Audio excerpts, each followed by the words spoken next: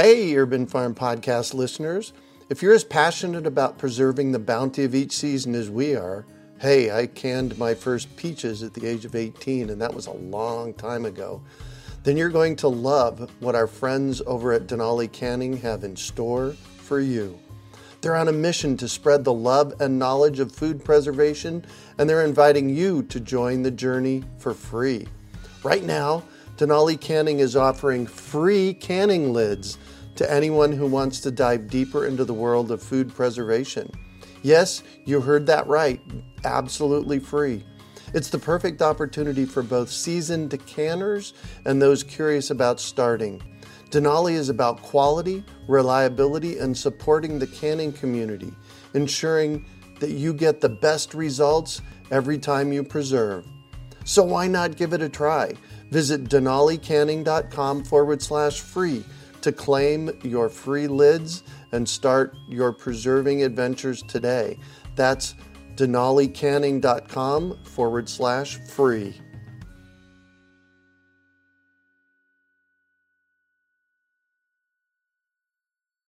Greetings, urban farmers, gardeners, and healthy food visionaries. Greg Peterson here, and welcome to the 300th episode of the Urban Farm Podcast, where 3 days a week we work together educating and inspiring you to become part of your food revolution. Healthy food is something that everybody wants. Delicious and nutritious, and right outside your own door is even better. Just text GARDEN to 44222 or visit iwanttogarden.com and you will receive our free webinar about the 7 key factors you need to know to grow your own food. Today on our podcast, we have our own Janis Norton, podcast producer extraordinaire that works very hard to bring you these awesome podcasts. She helps run our Urban Farm Fruit Tree program, all while jump-starting her own urban farm. Janis earned her degree in sustainability from Arizona State University.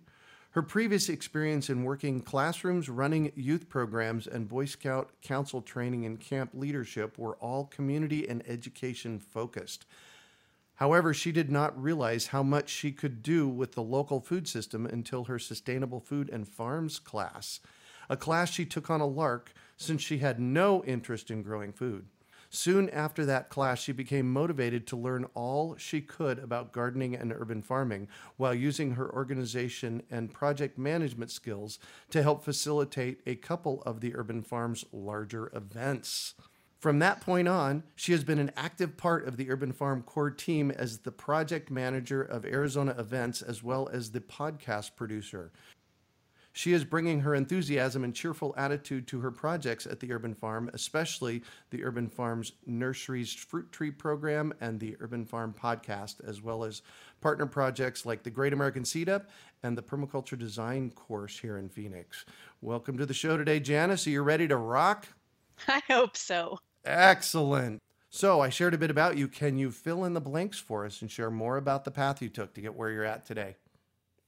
Wow. Yes, thank you. I totally did not expect myself to be here. I thought I was working my way into some sort of STEM field, maybe some organization field. And that class that I took it because a good friend of mine was very interested in gardening. That was a class that I taught, by the way. Yeah, there was a persuasive professor up at the front who had a great attitude about life and a fabulous attitude about sustainability that helped me take it in chunks that I could accept.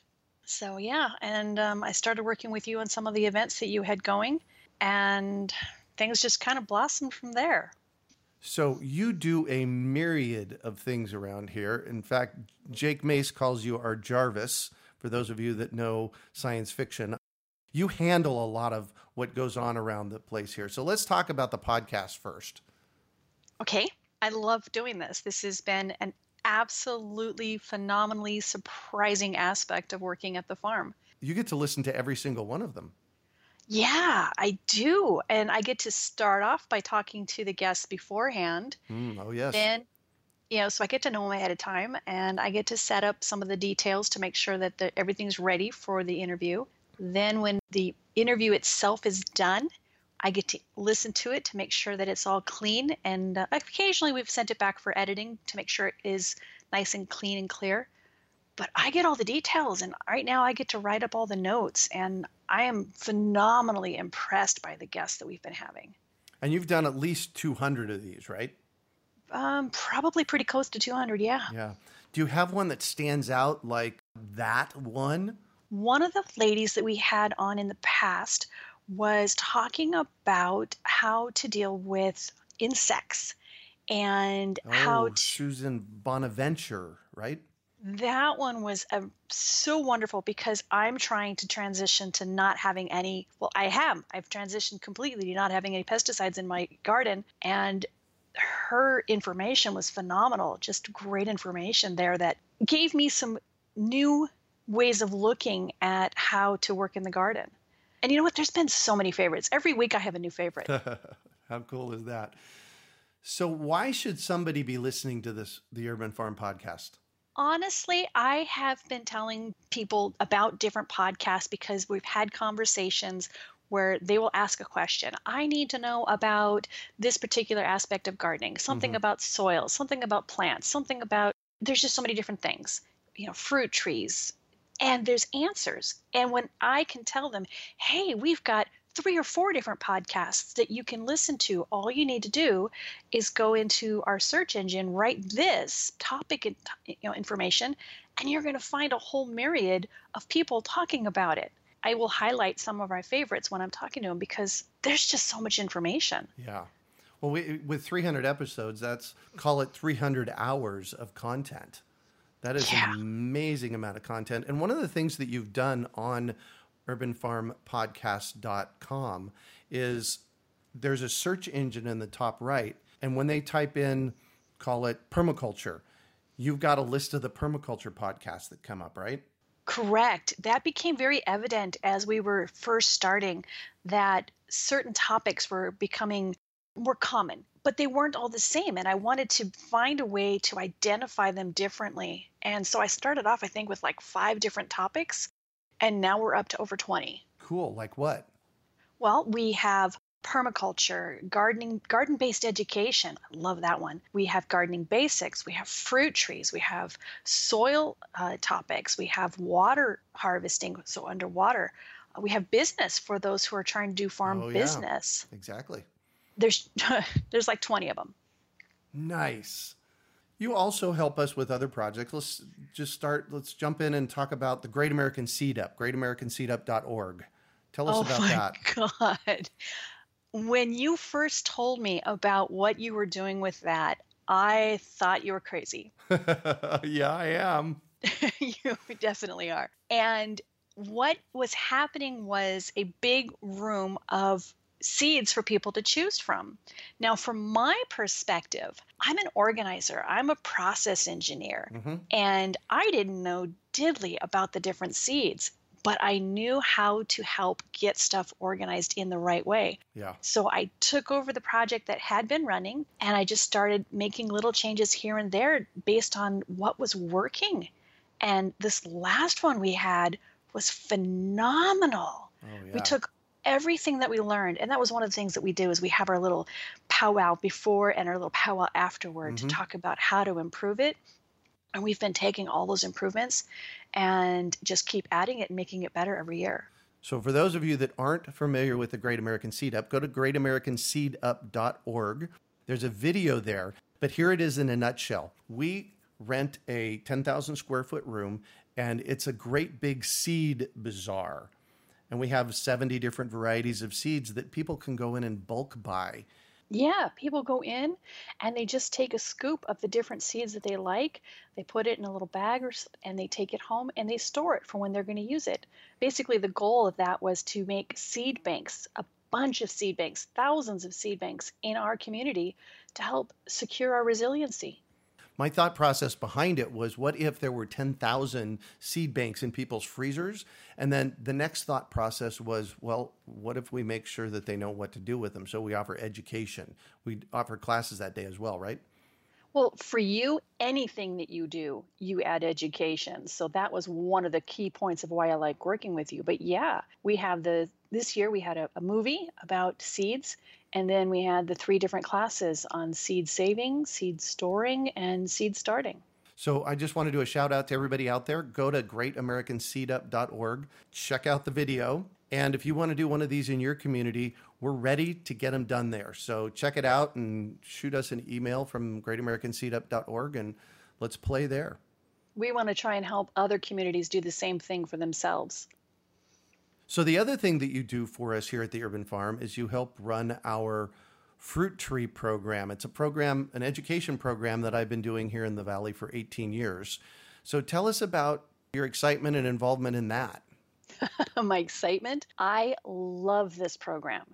I came from a home that had nothing growing on it at all that was edible. And after starting with you, I needed to buy a new house so I could start over and create my own orchard. What happens is we bring in orders and for pre-orders for fruit trees that will put together and get the best deal possible for these trees. When they come in for deciduous trees, they're bare root. And I help supervise a team of people that will prune the trees, clean them up, get them ready, and then we organize them all in this yard. And we have 5,200 trees that are sitting in a lot, and we organize them so that people can come in with their orders and pick them up. And I've tried to streamline this so that people can come in, get what they want, all the while you are there giving education and teaching them how to plant, teaching them how to care for their trees. I mean, because that was the one thing that I saw that you were doing was making sure that their concept of growing a fruit tree in the desert gets thought of it a little differently. I mean, because we definitely do not need rocks around the base of our trees, which is very commonly seen around the valley. And that's one of our messages. You know, we want to help people grow their trees into successful fruit trees. And that's awesome. I love being a part of this. I love the people that we work with. I love the people that come in. Our new tree owners are fabulous people with wonderful stories. It's inspiring to see these families come in and talk about what they're doing with their yard. Cool. You can go to urbanfruittrees.org. And if you're in the low desert, Phoenix metropolitan area, Las Vegas, Tucson, Southern Arizona, Southern California, Southern Nevada, all of the concepts apply for you around how to plant your fruit trees. So you can find out how to do fruit trees for dry lands at that URL. So Janis, I want to really thank you from the bottom of my heart for everything that you do for the podcast and the fruit tree program and the Seed Up and the permaculture design course and all that we do here in Phoenix. So thank you from everybody, all our listeners out there. Send Janis an email at podcast@urbanfarm.org and thank her for what she does, because she does an absolutely incredible job. You know, I'd like to thank you too for letting me be a part of this. One of the concepts that we talked about in the permaculture design course is invisible structures. And I know that that's what I am. I am part of the invisible structure that helps the urban farm work. I don't need to be invisible, but I'm definitely part of the structure that helps it work. So, and it's fun. One of the other things that we do here in Phoenix is a permaculture design course, which you did last year. You did the PDC here in Phoenix. And I always like to ask my PDC graduates to define permaculture for us. So define away. Permaculture. This is the concept of working with nature for me. I love the idea that nature is basically already a system that works, and I don't want to fight it. So for me, being able to use the concepts and the systems that are already working to my own benefit, it works. Yay. You brought up invisible structures. Tell people what that is. Okay, so invisible structures, if you're looking at landscape concepts, invisible structures are all those things that you wouldn't normally see that have such an impact on the landscape that you're working with. That would be the wind, that would be the sound, that would be the outside elements of energy that comes to the land, the water services that come to the land. And there's so much more. There's even the legislature and the policy that affects what type of growing and what type of planting that can happen on land. There's a lot, but all of it is something different than the plant itself that helps the land grow, succeed, establish, thrive, work together, protect it. When it comes to community programs, which I believe that's exactly what the urban farm is, that's the stuff that you don't see, that is behind the scenes that helps make it work. You Greg Peterson, Mm-hmm. have pulled together a group of people that are great. You've got me, thank you. And you've got Taylor who's Yep. been doing the newsletter and doing the courses through Urban Farm U. And you've added a few new people this year with Cricket, who's helping do the newsletter and some more stuff. You've got Ryan, you've got Ray, you've got Kari, you've got a Mm-hmm. list of people that are all helping the Urban Farm work. They're buying into my crazy dream. You do have a crazy dream. I talk to you daily. I know how crazy you are. Yeah, there you go. Thank you. Thank you so much for that. So let's talk about your urban farm. Tell me about it. Well, I started over. My husband and I, our kids grew up and we downsized out of our house that we lived in very urban Glendale, Phoenix area. And we moved north to a new home. And we found out the hard way that when you're starting on ground that has been recently prepared for homes, you got a few challenges. I actually wrote a little bit of a story on that. That's the Mud Bath Salon on our website. But when I started planting my trees in the ground, one of the first things that you told me was to follow the Jake Mace method of throwing down the wood chips, which I believe he got that idea from you, but we just call it that because he's done it epically. I threw down wood chips, and the fabulous difference in my yard compared to my neighbors is evident every time it rains. It's evident every time the wind comes through, and Phoenix has haboobs. So when our wind comes through, it's quite significant. And my yard is starting to thrive with life. The soil is growing. The soil is so rich. And I have to laugh my poor neighbors like, what's so different? Why is your yard so different? The water stays there. The life stays there. Unfortunately, I do have something called caliche, which I didn't know about when I first started digging. And that's a natural concrete-like layer of calcium buildup in the soil. And so we had to work around that. And so I'm elevating my yard to create an elevated orchard. That's actually a pretty brilliant thing you've done there. What you've done is you've elevated the yard by using wood chips, right? Yeah. But how far did you elevate it? Well, I keep adding wood chips. So what I've done is I've added a little bit of soil when I get it because it's expensive to bring in that much soil. And I brought in the wood chips and we keep adding and adding and adding. I think I'm going to end up hitting about 2 feet. Wow. So the difference between your yard and the neighbor to your east, tell me about that. Okay, my neighbor to the east is a little elevated and he's got a pool and grass and oleanders, but the water, because he's a little bit elevated, will run through the wall and right into my yard.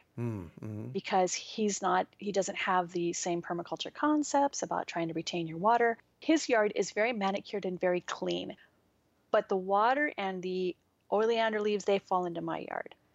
The yard to my west is a sweet couple who have no time to take care of their yard, and it is still bare desert. It's not really even desert. It's just dirt because when they built the house, they bulldozed the backyard, right? That's true. That's true. There's weeds growing. There's pioneer species growing. So eventually there might be some life happening there. But our 2 yards are at almost the same level. And when the rains come, we get a lot of rain off our roofs, and they all are directed into our backyards.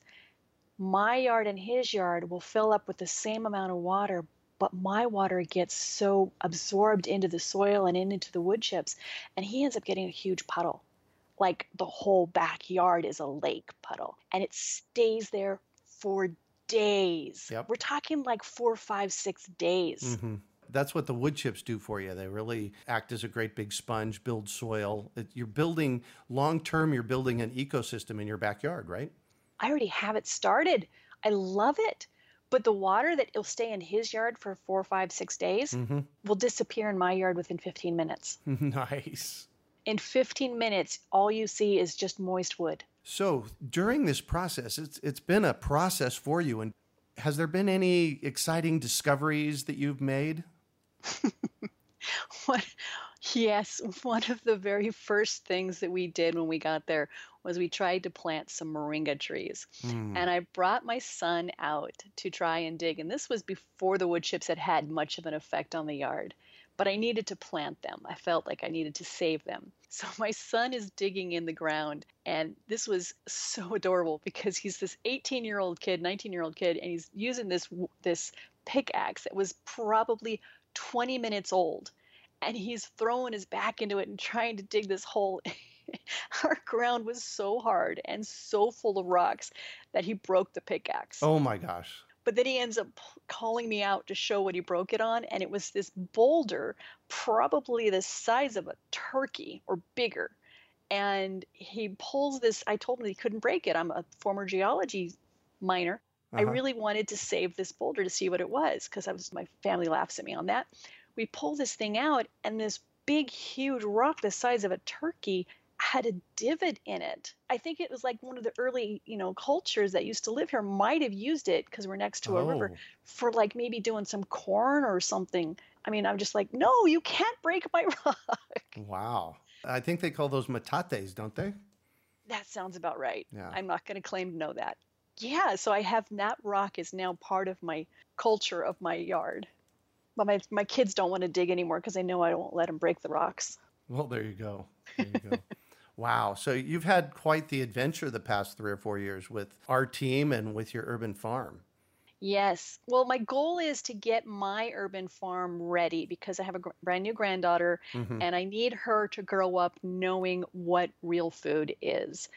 I didn't have that. I grew up in a very urban, very non-safe food, I guess, because there was so much processed food in my diet growing up that I really need my granddaughter to have a better start than I did. And I've got a bunch of fruit trees ready to go in the ground. They're going to be going in this winter, and I've got the ground ready. We're going to do an experiment showing the different types of ways that if you plant a bare root deciduous tree of the same kind in the soil, we're going to do it one, we're going to follow your way 100%, and the other one, we're going to do it native soil and try and see what is going to be the best for it. But we're going to document it. We're both scientists. We appreciate that. Well, I'm going to shift on you, and I'd like for you to share about a time that you failed, how you overcame that failure, and what you might have learned from it. Well, I'm a mom of 3 kids, and so I've had several different failures growing up.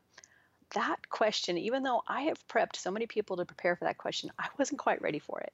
But then I realized everything I've done in some way, shape, or form has been some sort of a failure, and I've overcome it. One of the things that I'm going to talk about was my mud bath salon. I dug holes for 12 trees with the help of some friends, and we put our bare root fruit trees in just this February. And right as we were finishing putting them in, it started to rain. Even though I have practiced observation, I didn't realize how bad my soil was.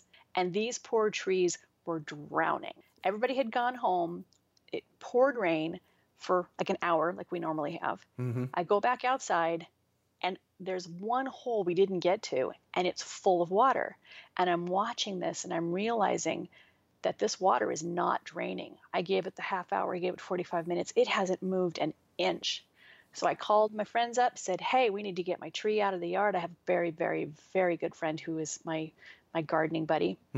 We pulled the trees out. We put them, my husband and I bought some pots, put the trees in some pots to save them. That water did not come out of that soil for 5 days. It didn't go down at all. That was my failure. I just want to throw this out. This is what we call a perk test in the business. A perk test, you want to dig your hole, stick a hose in it, and see how long it takes to drain out. If you're going to plant trees in that area, it needs to drain out within 3 hours for sure. If it's taken any longer than that, you have a hard soil problem like you did. So what was the upshot of all that?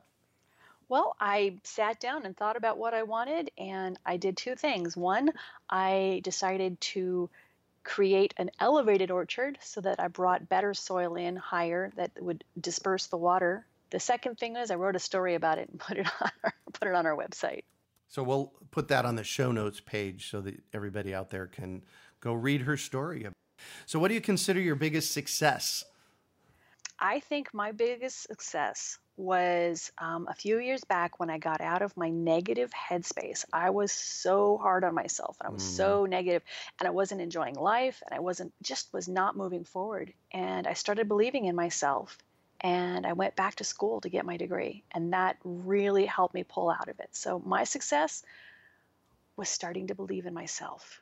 That's huge. It really was. My husband had been telling me for a long time. I just wasn't listening to him. Well, and you can ask me, I'll tell you, because I know it now. Although sometimes you're frustrating, Jarvis. Janis.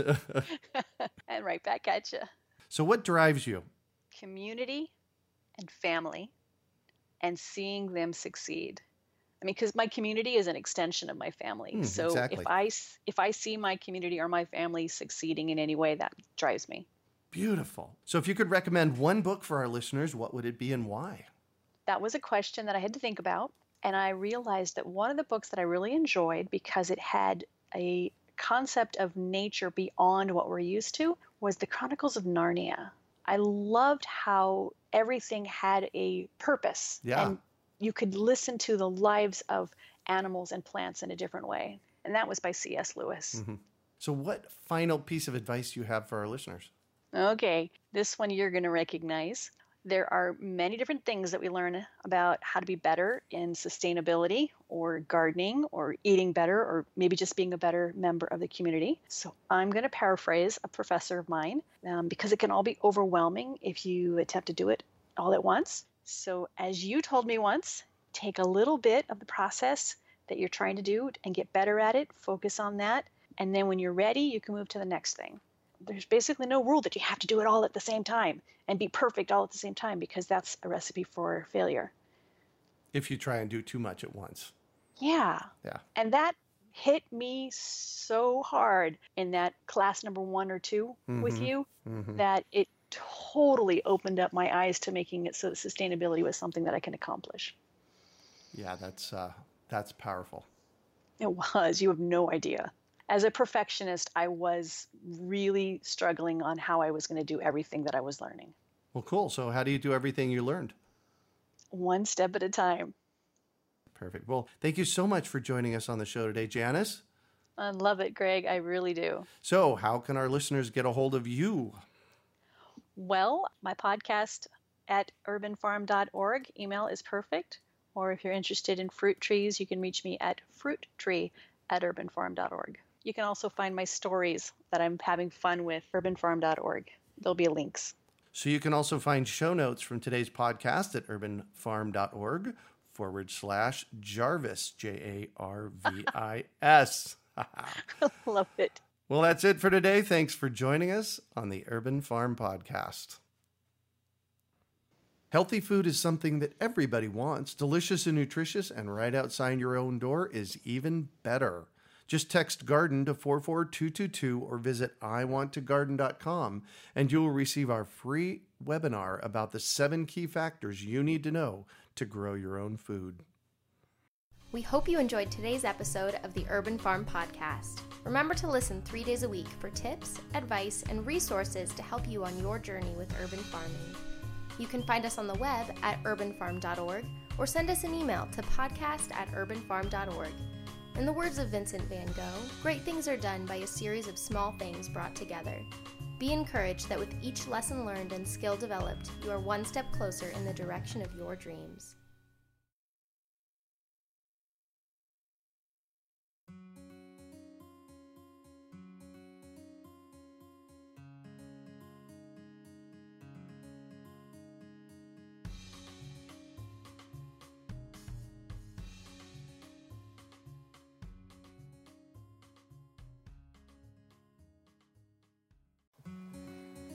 Hey, Urban Farm Podcast listeners. If you're as passionate about preserving the bounty of each season as we are, hey, I canned my first peaches at the age of 18, and that was a long time ago, then you're going to love what our friends over at Denali Canning have in store for you. They're on a mission to spread the love and knowledge of food preservation, and they're inviting you to join the journey for free. Right now, Denali Canning is offering free canning lids to anyone who wants to dive deeper into the world of food preservation. Yes, you heard that right, absolutely free. It's the perfect opportunity for both seasoned canners and those curious about starting. Denali is about quality, reliability, and supporting the canning community, ensuring that you get the best results every time you preserve. So why not give it a try? Visit denalicanning.com/free to claim your free lids and start your preserving adventures today. That's denalicanning.com/free.